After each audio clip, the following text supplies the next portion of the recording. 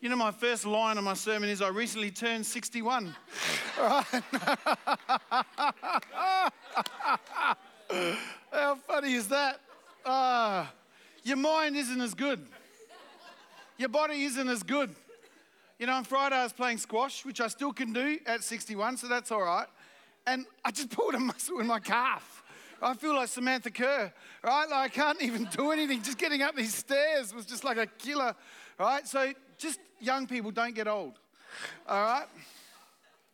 So though I've got some age-related issues, to be honest, only when I'm trying to be young, right? I can tell you I've got some real clarity about some different things and what I believe is important. And so tonight I want to be able to communicate some of these aha truths.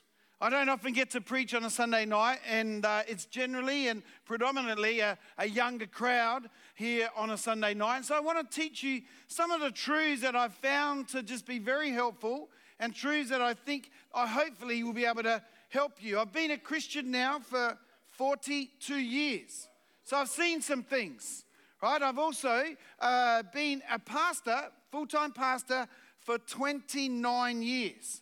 So there's some things that I've seen, and so I'm hoping tonight to be able to communicate something of some wisdom that you can build upon. Not just something that's going to tickle your ears and be nice and you go, I enjoyed that, but something that actually you can build something upon and it's going to help you live your life. I want you to learn from my mistakes, to be honest, right? So just talk to you about some of the things that probably I didn't get right so well, and I wished I'd got right earlier. So let's pray and let's get into it. Father, I thank you for this opportunity. It's such a privilege to preach your word, to preach your truths, oh God. Thank you for what you've led me through, how you've walked with me, oh God, spoken to me, guided me, helped me, encouraged me, oh God, done so much for me in my life. And I pray that as I preach tonight, I'll be able to speak some of that wisdom and some of what you've placed in my life would be able to somehow go into other people's lives. Use me tonight, I ask, in Jesus' name. And everyone said? Amen. So in my old age, I've become more reflective. You start thinking about things so much. You think about the why behind the what. You think about why did things turn out that way? Why do things turn out another way for someone else? Why? And it occupies your thinking a lot. Instead of just doing and just living with whatever you did, you're kind of thinking like, well, maybe if you did this or if I done that, I could have done it, a little bit differently. See, my personality is not about process at all. My personality is all about outcome and results. Don't really care how you get there as long as you actually get there. The how and the why of process never interested me. I just wanted outcome. Get me the thing to happen that I want to happen. And I didn't really spend too much time thinking about how things happen or how I got somewhere. I just wanted to be there. As long as I got there, that's all I really cared about. And I certainly didn't try out processes. I certainly wasn't deliberate about procedures. I just lived by the maxim, if it seems good, why not give it a shot? And the old suck it and see. I'll just see what it's done. All right, that didn't work. We won't do that. And I'll try. It's not wise. It's not a good way to live. So as I got older, I started to see the value of process and deliberate organization. Because as I'm not a process-driven person, and my staff know this, I want to say we'll start talking process in a staff meeting and my eyes just glaze over. Right? I find my phone and I kind of start playing a game. I'm a little bit like this video clip when Homer was at a jury. Excuse me, Your Honor. Yes, I'd like to bring something to the court's attention.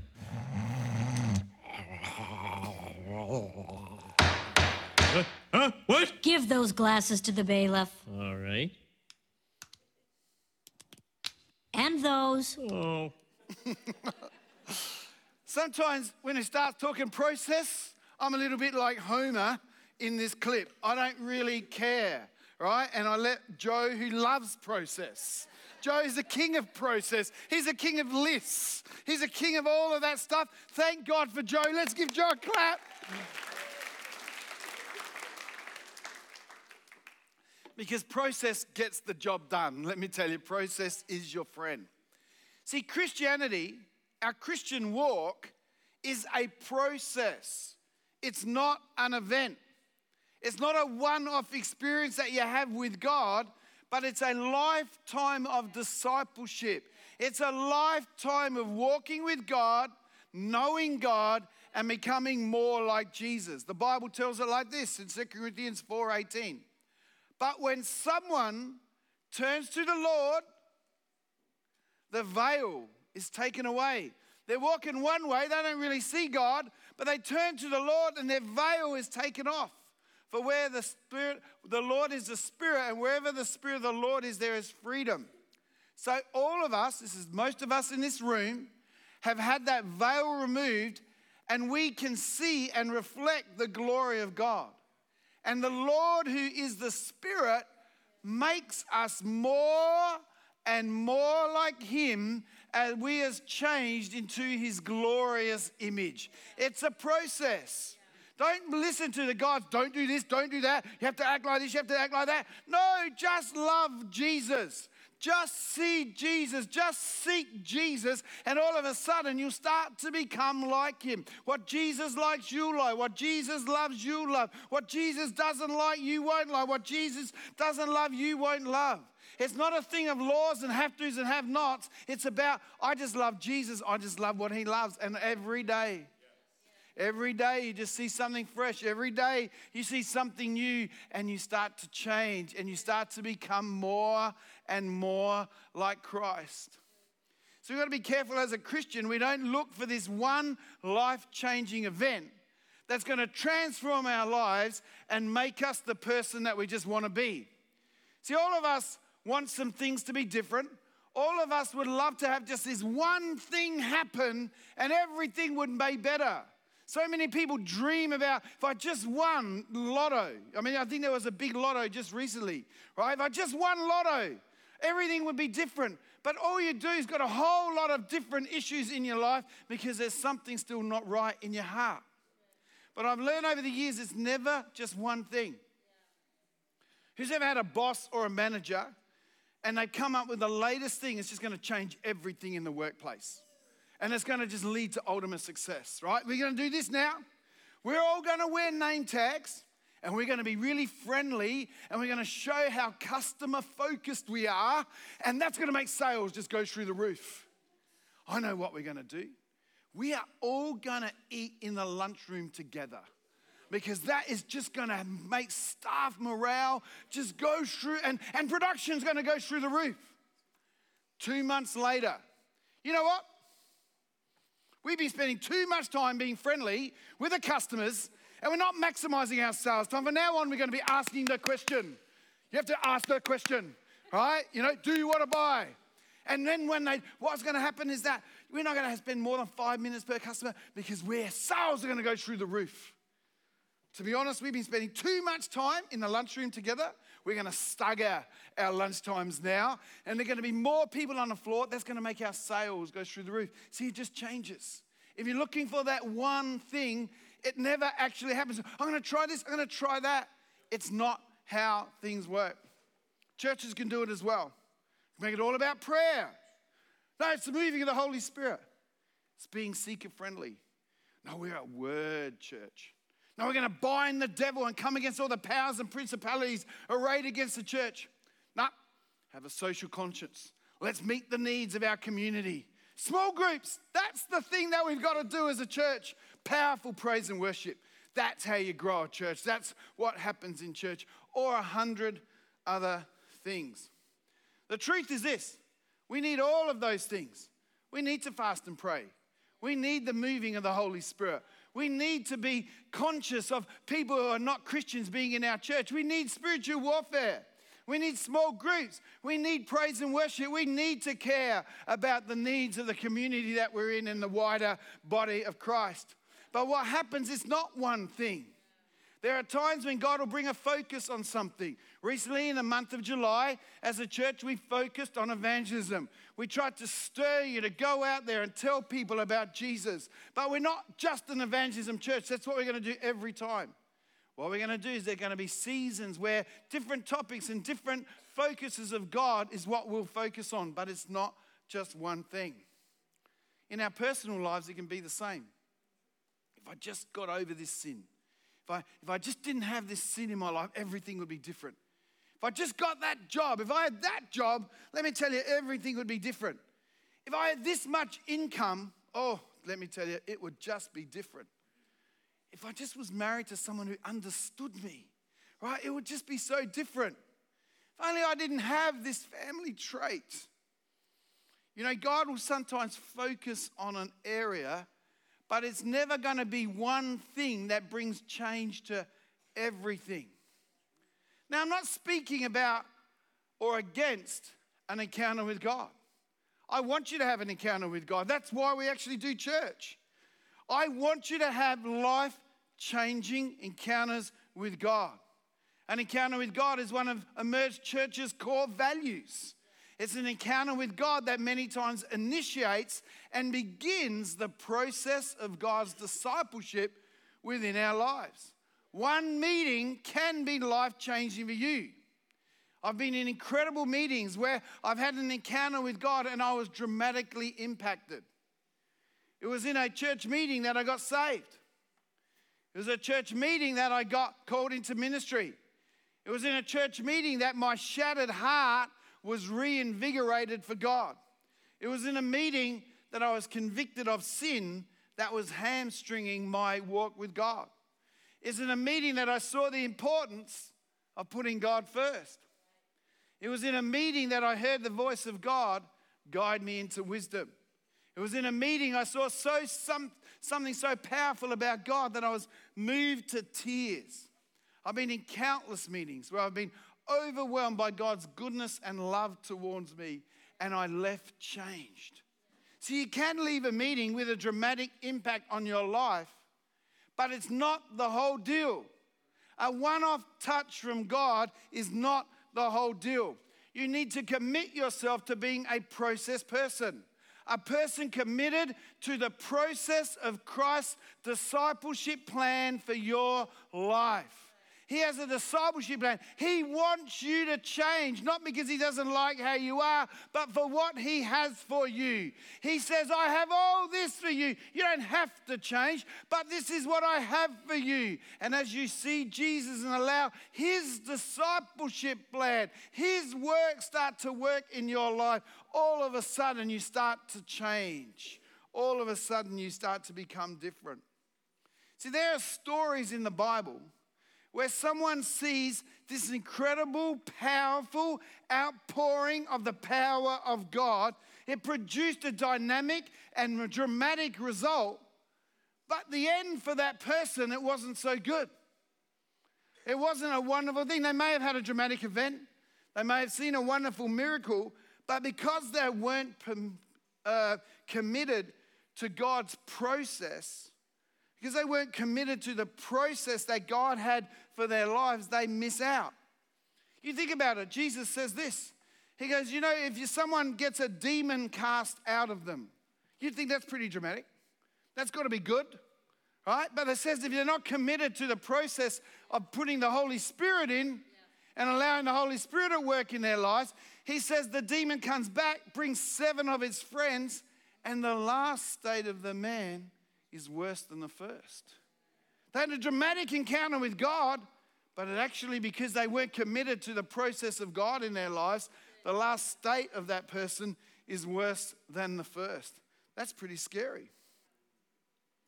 You know, few people in the Bible have had more dramatic events, more miracles, more encounters with God than the people and the slaves of Egypt. Few people had the miracles or experienced the demonstrated power of God that they did. 10 plagues in Egypt. And so what happened is that plagues happened to Egypt, nothing happened to the children of God. And out of that, they're set free from slavery. They crossed the Red Sea because the sea parted. and then closed in on the Egyptians. They were fed every day miraculously, and they had enough to drink. Moses has so much glory on him that he has to wear a veil because people they obviously didn't have sunglasses back then. Right? They were led by a cloud and by a fire at night. Their shoes and their clothes never deteriorated. They were given the 10 Commandments out of a mountain on fire and heard the voice of the Lord. They had big event after big event after big event.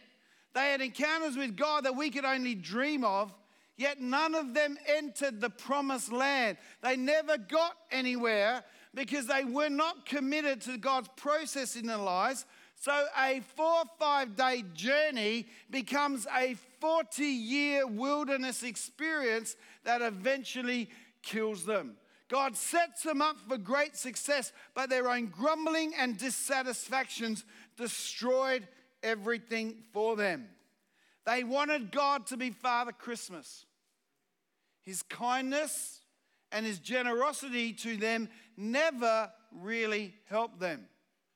They interpreted the miracles of God selfishly, making it about them, so when it came to their part of the deal, they reneged. And in the end, those miracles were not to their benefit. They felt that as if God was only God when miracles were happening. I want you to hear that statement again because it's important to my message.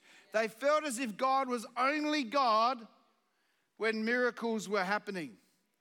Tonight, to illustrate the power of submitting yourself to God's discipleship process to your life, I want to look at 2 people in the Bible. They're of the same name. They've got the same name, so it's easy to remember.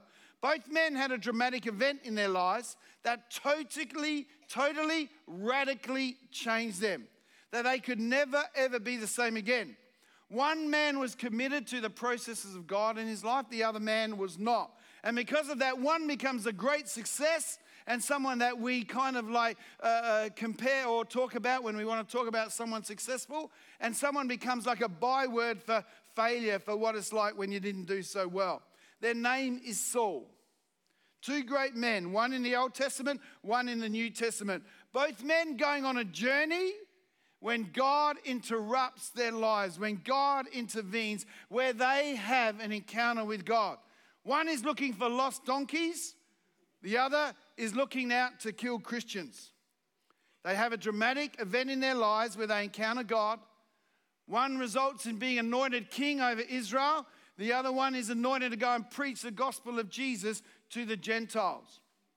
You know, the Bible tells us that Saul in the Old Testament was a striking man. He was head and shoulders above everyone else. He was someone that you thought, whoa, that guy's got a bit of swagger. That guy's got a bit of something. There's something about that guy. He was noticed. He was head and shoulders above all. And the Bible actually takes time to say how good looking he was. I hate that guy. Right? So he loses his donkeys. Donkeys obviously very important back then. He loses his donkeys and he goes everywhere looking for them. He's trying to find them, but he can't. So he gets a great idea. There's a great prophet. His name is Samuel. Samuel, the prophet, will know where my donkeys are. I'm going to go and find Samuel. So he looks out for Samuel, finds him, asks him where his donkeys are, and Samuel doesn't care less about his donkeys. But God speaks to Samuel and says, this is going to be the next king of Israel. And he speaks to him, prophesies over him. They have dinner together, and it's amazing. What a fantastic thing happens, and it's wonderful. So this is what happens, 1 Samuel 10, verse 6. At that time, the Spirit of the Lord will come upon you with power, and you will prophesy with them. You will be changed into a different person. That's amazing, isn't it? He, by having an encounter with God, is changed into a different person. He's set up for success. He's had a great encounter with God. God has moved on his life. He's now different. What used to be, what stirred him now no longer stirs him. He wants something else. That's an encounter with God. He's anointed king, and we see early on that he's not committed to following God's process right at the beginning. He wants to be in control himself.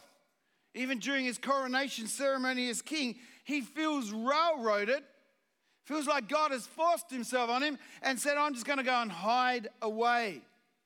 See, when in the habit of not facing up to difficulty comes, and he's always trying to get out of things rather than go through things. He's not willing to wait for God to do something. He's got to be in control and make something happen.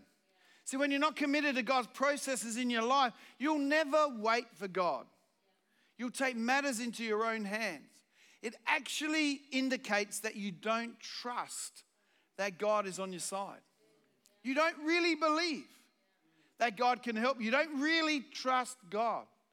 Abraham, the father of faith, did the same. He had a promise that God was going to give him a son, but it took too long. Didn't happen in the timeline that he liked. It didn't seem like it could happen. So he takes matters into his own hands. He sleeps with his servant. She becomes pregnant. She gives birth to Ishmael. And to this day, there's trouble in the world because one group worship Isaac, the God of Isaac. One worships the God of Ishmael. It's a terrible thing that happened there. See, if God can only be good in your life when he gives you immediate attention, then you're going to make decisions that hurt you in the long run, just as Abraham and Saul did. You know, Saul has some great victories.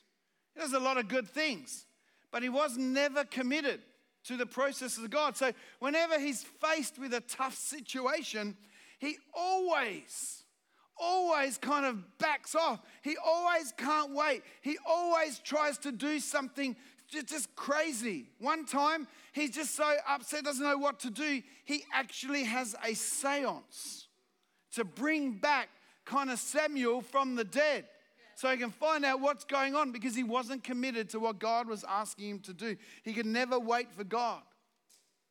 Saul is king when David defeats Goliath. But because he's not committed to believing that God has anointed him, he gets jealous of David, tries to kill David. His insecurities come to the fore. And see, what happens is that many times God allows us to wait because he's trying to deal with our insecurities. He's trying to deal with our doubts. He's trying to deal with the things of patience, of being able to persevere and wait upon the Lord. You see, Saul in the Old Testament wasn't committed to process. And as soon as the going got tough, he decides that God has let him down. He's going to try his own ways. He ends up in shame, and even his own family kind of disown him. You know, a life that started so promisingly just ends with no purpose. It ends so sad because he has a I've got to have it now attitude. He's not committed to the process of God in his life. Then you look at Saul in the New Testament. He was also doing his own thing, and then he encounters Jesus in a very real way. So we think that Paul gets knocked off his horse. He's going there to kill Christians in Damascus, has an encounter with God, goes back, but he has a long process.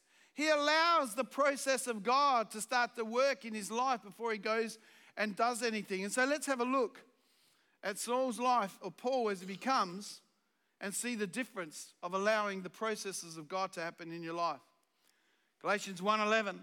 Dear brothers and sisters, I want you to understand that the gospel message I preach is not based on mere human reasoning. I received my message from no human source. No one taught me. Instead, I received it by direct revelation of Jesus Christ. He's talking about his encounter with Jesus. You know what I was like when I followed the Jewish religion, how I violently persecuted God's church. I did my best to destroy it. I was far ahead of my fellow Jews in my zeal for the traditions of my ancestors. But even before I was born, God chose me, called me by his marvelous grace. Then it pleased him to reveal his son to me that I would proclaim the good news about Jesus to the Gentiles. When this happened, I did not rush out to consult with any human being, nor did I go to Jerusalem to consult with those who were apostles before I was. Instead, I went away into Arabia and later returned to the city of Damascus. Then 3 years later, I went to Jerusalem to get to know Peter, and I stayed with him for 15 days. The only other apostle I met at that time was James, the Lord's brother. I declare before God that what I'm writing you is not a lie. I just find that a very interesting statement in the Bible, right? Like we need to know that he's not lying to us. Thanks for that. After that, I went north into the provinces of Syria and Cilicia, and still the Christians in the churches in Judea did not know me personally. All they knew was that people were saying, the one who used to persecute us is now preaching the very faith he tried to destroy. And they began to praise God because of me. Then 14 years later, I went back to Jerusalem again. Think about it. He gets called. He has a dramatic encounter with God. Then he serves for 3 years in Arabia. Then he serves for another 14 years in the churches of Syria. And then we read about the story of Acts of how he gets sent out onto his missionary journey. Saul in the New Testament, so different. He allows God to work in him. 17 years between getting knocked off his horse, having this amazing encounter with God, to actually going on to his first missionary journey. Just imagine the dealings of God that he endured. Imagine the hardships he went through in those 17 years that enabled him to become the man of God that he becomes, the church planter, the church father, the church Bible author that he becomes because of those 17 years. He didn't need it now. He was happy to wait for God to do what God does, and that's just work on who we are. He endured the tests of sin, tests of endurance and perseverance, tests of offenses, tests of the mundane. He would have had those years where nothing happened. No one's inviting him. No one's asking him to do anything. He's not having any real success. He's just faithfully serving. He was a tent maker. He had a job. But while he's doing his job, he'd also do church. Tests of whether God was really in control. Tests of persecution. Tests of success. Tests of failure. Tests of pride. Tests of betrayal. Tests of false accusation. Tests of whether God will supply.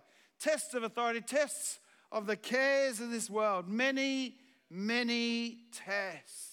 Saul, who becomes Paul, allows God to work on him and in him, and he commits himself to a life of discipleship, to following Jesus, to being a disciple of Christ.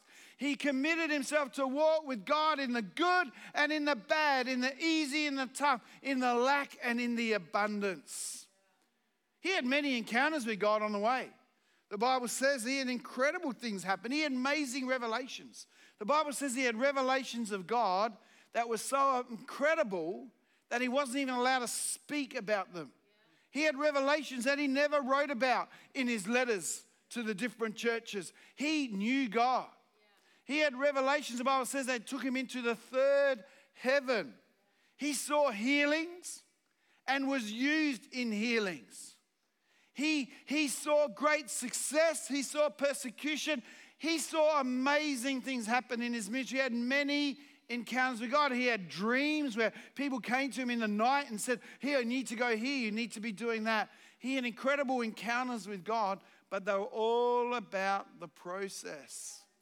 See, a runner in a marathon is running away and they'll reach what is called a pain barrier. Do I keep on going? I've never experienced this, all right? And I never will, right? So they're running away, they're running along, and I just want to give up. They have to get through it. And at those points, they always have refreshments, right? And at that refreshment point, they take one of those drinks and they take it on the run, and then they drink it and they throw it away. Imagine the runner, and this is what sometimes Christians do. God allows these encounters to happen so that we can be refreshed and we can be strong in the race. And we come to the thing and we just stop. Oh, man, this cordial. Oh, yeah, this cordial is amazing. Oh, have you tried this cordial? Oh, I think I'm just going to sit here and have my cordial. That's not what it's for. The encounters of God aren't for you to just sit there and just sign. They're so you can keep running the race. They're to keep running forward, going forward. Can you do that tonight? Can you commit yourself to God even in the lack? Can God still be good even when it's seemingly like he's not coming through or he's taking a really long time? That's the process of God. Think about it. As the Corinthian passage told us, we read at the start, and the Lord who is the Spirit, makes us more and more like Him. Like Him. Like Him. As we are changed into His glorious image. Are you willing to let God's discipleship purpose for your life slowly change you? Slowly chip away, slowly mold you and make you into the image of Christ. Are you going to run the race that God has set before you? Or are you just going to give up and quit because it's getting a bit too hard? So you need to commit yourself to the plan that God has for your life. Do you really believe? Do you really believe that God has a specific plan for you?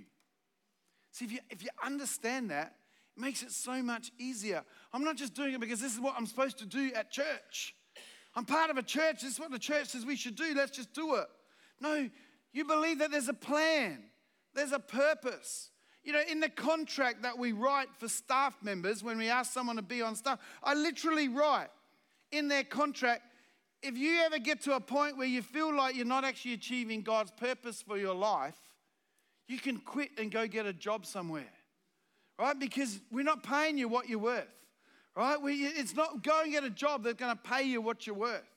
Right? Like, because you're doing this because this is the call of God in your life. This is the purpose and the plan of God that's for your life. Right? I actually write that into their contract because I want you to feel like I'm doing this because this is what God asked me to do. I'm furthering the kingdom of God in what I'm doing. Commit yourself tonight to the process of God. Now, process means this. What does the word process mean? It means that a number of actions have been brought to bear on a piece of raw material, and so something is made. Something is fashioned. Something is manufactured. So there's just this thing, and then it's worked upon, added, taken, and all of a sudden we have this. There's a process, and something is made from it. In the Bible, the God likens human beings to clay in His hands. He has a process that fashions us into His special creation. Sometimes He's kneading. Sometimes He's molding. Sometimes He's starting again. Sometimes He's putting it on the shelf. Sometimes He's putting you in the fire. But it's all because He's trying to make something beautiful out of you. God is wanting to fashion you. God is wanting to mold you. God is wanting to make you. If you're not a Christian tonight, then there's this raw material that you are to God in a sense that He wants to make something out of you. And what He has for you is so incredibly different to what you could ever believe. If I've ever learned anything in those 41 years of being a Christian, it's this. My gosh, God has changed me. Who got saved in 1982 is not Mark who stands before you today. Right? There's just no way. There's literally no way that anyone would have ever thought that day, July the 11th on 1982, when I came out in the front and gave my life to Christ, there wasn't a person in that church who go, oh, he's going to do something for God. They're going to like, who did that guy bruise? Who's that guy? Right? Like, and they were right. Because that guy couldn't do anything. But you know what I did have? I did have a heart for God. And I was willing to allow His processes to work in me. And there are times when it wasn't great, and there are times when it was tough, and there was times when I had my doubts, and there was times when I wanted to leave. But that was all the process. But there was this thing of like, I'm going to look to God. There was always, I'm going to look to God. I'm going to see God. I want more of God. And there was this changing. And what I love is that hopefully I'm alive for many, many years, and that I keep changing. I don't want to be the same in 5 years' time, in 10 years' time as I am now. I want to be different. I want to be more like Christ. I definitely don't want to be some old crabby man that's talking about in the past how good it was and how bad things are now. That's one of the things I love about Pastor Fred, is that like he's in his latter years, right? I can say that, can I? With some, right? And but he's so gracious. He's so kind. He's one of my greatest encouragers. If I feel down, I just ring up Pastor Fred, tell me how good I am, please. Right? Like, so, you know, like, it's just wonderful. That's who I want to be. I want to be more like Christ. I want to be stirring young people for the things of God. I don't want to be like I am now. There's things, I don't like that. No, I want to change. Not because God's going to love me more, I'm going to do more. It's just because I want to be more like Jesus. I want to allow the Spirit of God to start doing things in life. And it's interesting because it says that the Spirit of God sets people free. There's freedom. See, God's purpose is to make you the freest you could ever be. If you care about what God wants for your life, and it's not so much about what everyone else wants and all these different things, you're free. How bound we are by other people's opinions. How bound we are by what we think other people want. How bound we are by those outside sources that are just doing nothing for us. And God wants to set us free because I'm just becoming more like Jesus. There's a freedom in allowing God's process to work in your life. God's still removing this, polishing that, molding this. And every now and again, He's starting something afresh in my life. Committing yourself to God's process means that you're mature. You're allowing God to do something in your life. Maybe the musos could come. So where are you in the process right now? Where are you? Where are you in this journey? Some people, this is a great time. You're just loving life. Right? It's just awesome. It's just fantastic. Nothing's bad. Nothing's really, you have some little things, but it's just good. Some of you really walking uphill. It's a struggle. Right? It's just energy. Some of you in the sun, some of you in the rain. Some of you are stuck. And God wants to unstick you. The Bible says that we are in a race. But it's not a 100-meter sprint. It's a marathon. Cadel Evans, the only Australian ever to win the Tour de France, he said it was the bad times he went through that made the great times even sweeter. And that's what happens. God is making us and molding us and working in us. And are we going to allow Him to do that? So that's what I'd say to the young people today over the years is allow the process of God to work in your life. Understand He has a plan.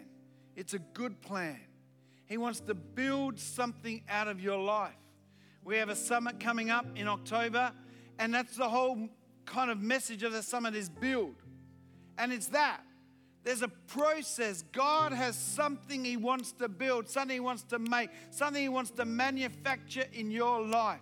And as you allow Him to do that, you will live an abundant life. You will live a blessed life. You will live an uncommon life. That's what I think is amazing. I don't want to live a common life. I don't want to live a 9-to-5 life where everything's the same. I just do my job, leave, go to work. I come back from work, I watch TV, I watch some footy on the weekend, I then go to church, and then I just do it all again. I don't want to live that life. That's not the abundant life. That's not an uncommon life. An uncommon life is the life that says, God, I submit myself to your process. It may mean that you're in the same workplace for 50 years. But every year you see that as your mission field. Every day you see as an opportunity for God to be doing something. You may see Him in the same marriage for all that time, but it's an opportunity that God says, hey, that's the plan. I'm using you to bring generations to bear. I'm using you to set a future and to set a legacy for the future. That's the goodness of God. God's discipleship journey for us contains good times, sweet times, bitter times, tough times, persevering times, and times where it's just like so easy. So tonight, I want you to stand. We're going to come, maybe sing a song. Maybe do that song, Make Room. I like that. And we've just got a few minutes before we need to stop. But I want you to commit yourself. I want you to commit yourself to God's process. To say, God, I'm in for the long haul. I'm in the good, in the bad, in the tough and the easy, in the abundance and the lack. I'm here for the long term, God. I want to walk with you. I allow you to mold me, and I allow you to come through for me. That's the great thing. When you see the promise of God come true, when you see what it is that God promised your life to be, become what it is. That's the sweet thing, when you actually win the prize of seeing God come true. That's an incredible thing and a wonderful thing. And that's what God promises you all. Commit yourself to the process, and He's going to make something incredible out of your life. Let's sing that song.